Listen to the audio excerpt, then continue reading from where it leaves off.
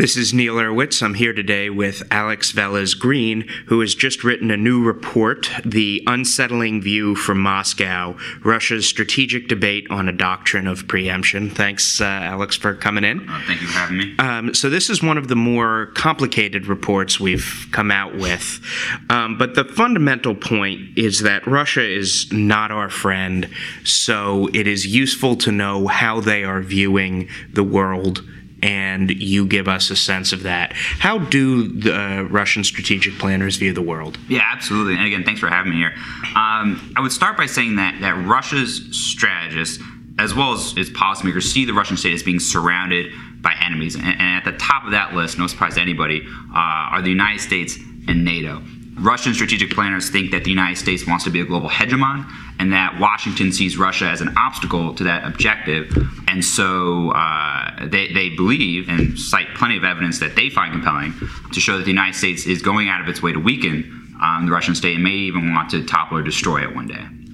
Kind of in that light, how do they plan to deal with that, or how are they dealing with what they view as a hostile world? Sure. So this report sets that sort of political basis that I just framed, and then it really dives into the military side of the question. And it's based on an extensive review of Russia's sort of military literature over the past decade, as well as talks with Russian senior officials on these issues. And the way they see the world, so obviously there's an assumption of U.S. Ill intent, and there's a focus on changes in the military environment. In particular, the way that new technologies will make it a lot harder for Russia's defenses to keep up with or fight off a U.S. attack in the future. And that fear, that concern that Russia's defenses may not hold if the U.S. is able to deploy these technologies first, is pushing Russian strategists, or I should say a sizable number of Russian strategists to push for preemption, or doctrine of preemption. So like that old line from House of Cards, if you don't like the way the board is set, flip it over? Right. So it's basically a version of what you might call asymmetric warfare, where your opponent has a particular strength, you sidestep it, and you try to hit them when they're weak. So preemption is obviously the thrust of this. It's in the title. What do Russians mean when they talk about preemption, other than this kind of asymmetric warfare? What does striking first mean? Sure. So Russian strategists are talking about it in two ways primarily. And the punchline is that it's sort of implicit to the word preemption, right? That as soon as it seems that a U.S. or NATO attack on Russian vital interests is imminent, that Russia needs to move first. And they can do that in a number of ways, using either strategic non-nuclear weapons, so you think very highly destructive cyber or counter-space, even certain kinetic weapons, or limited nuclear weapons.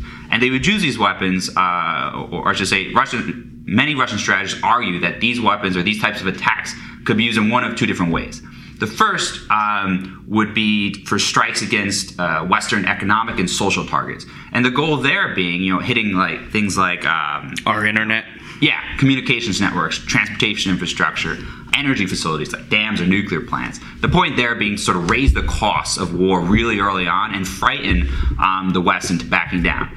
The second way that preemption could be used would be against sort of explicitly military targets. And the goal there, pretty simply, would be to hit our assets sort of hard and fast early on, to such a point that Washington and Brussels no longer think that they could win a war against Russia. And if they don't think they're going to win, then they're far less likely to go through with it in the first place.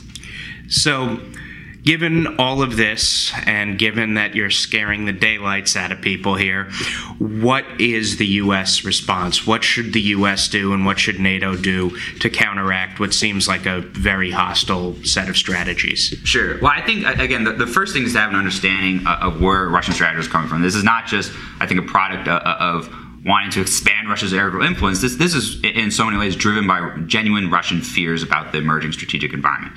With that in mind, the report argues that the United States should take steps to do two things in particular.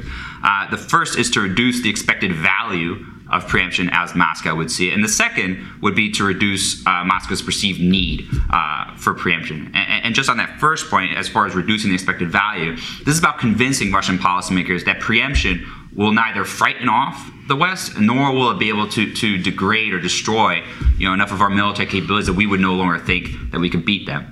And the second point, as far as reducing the perceived need for preemption, this is about taking steps to reduce the threat that Russia might see coming from the West. And obviously there are going to be limits to how far we can go and what we can do to that effect.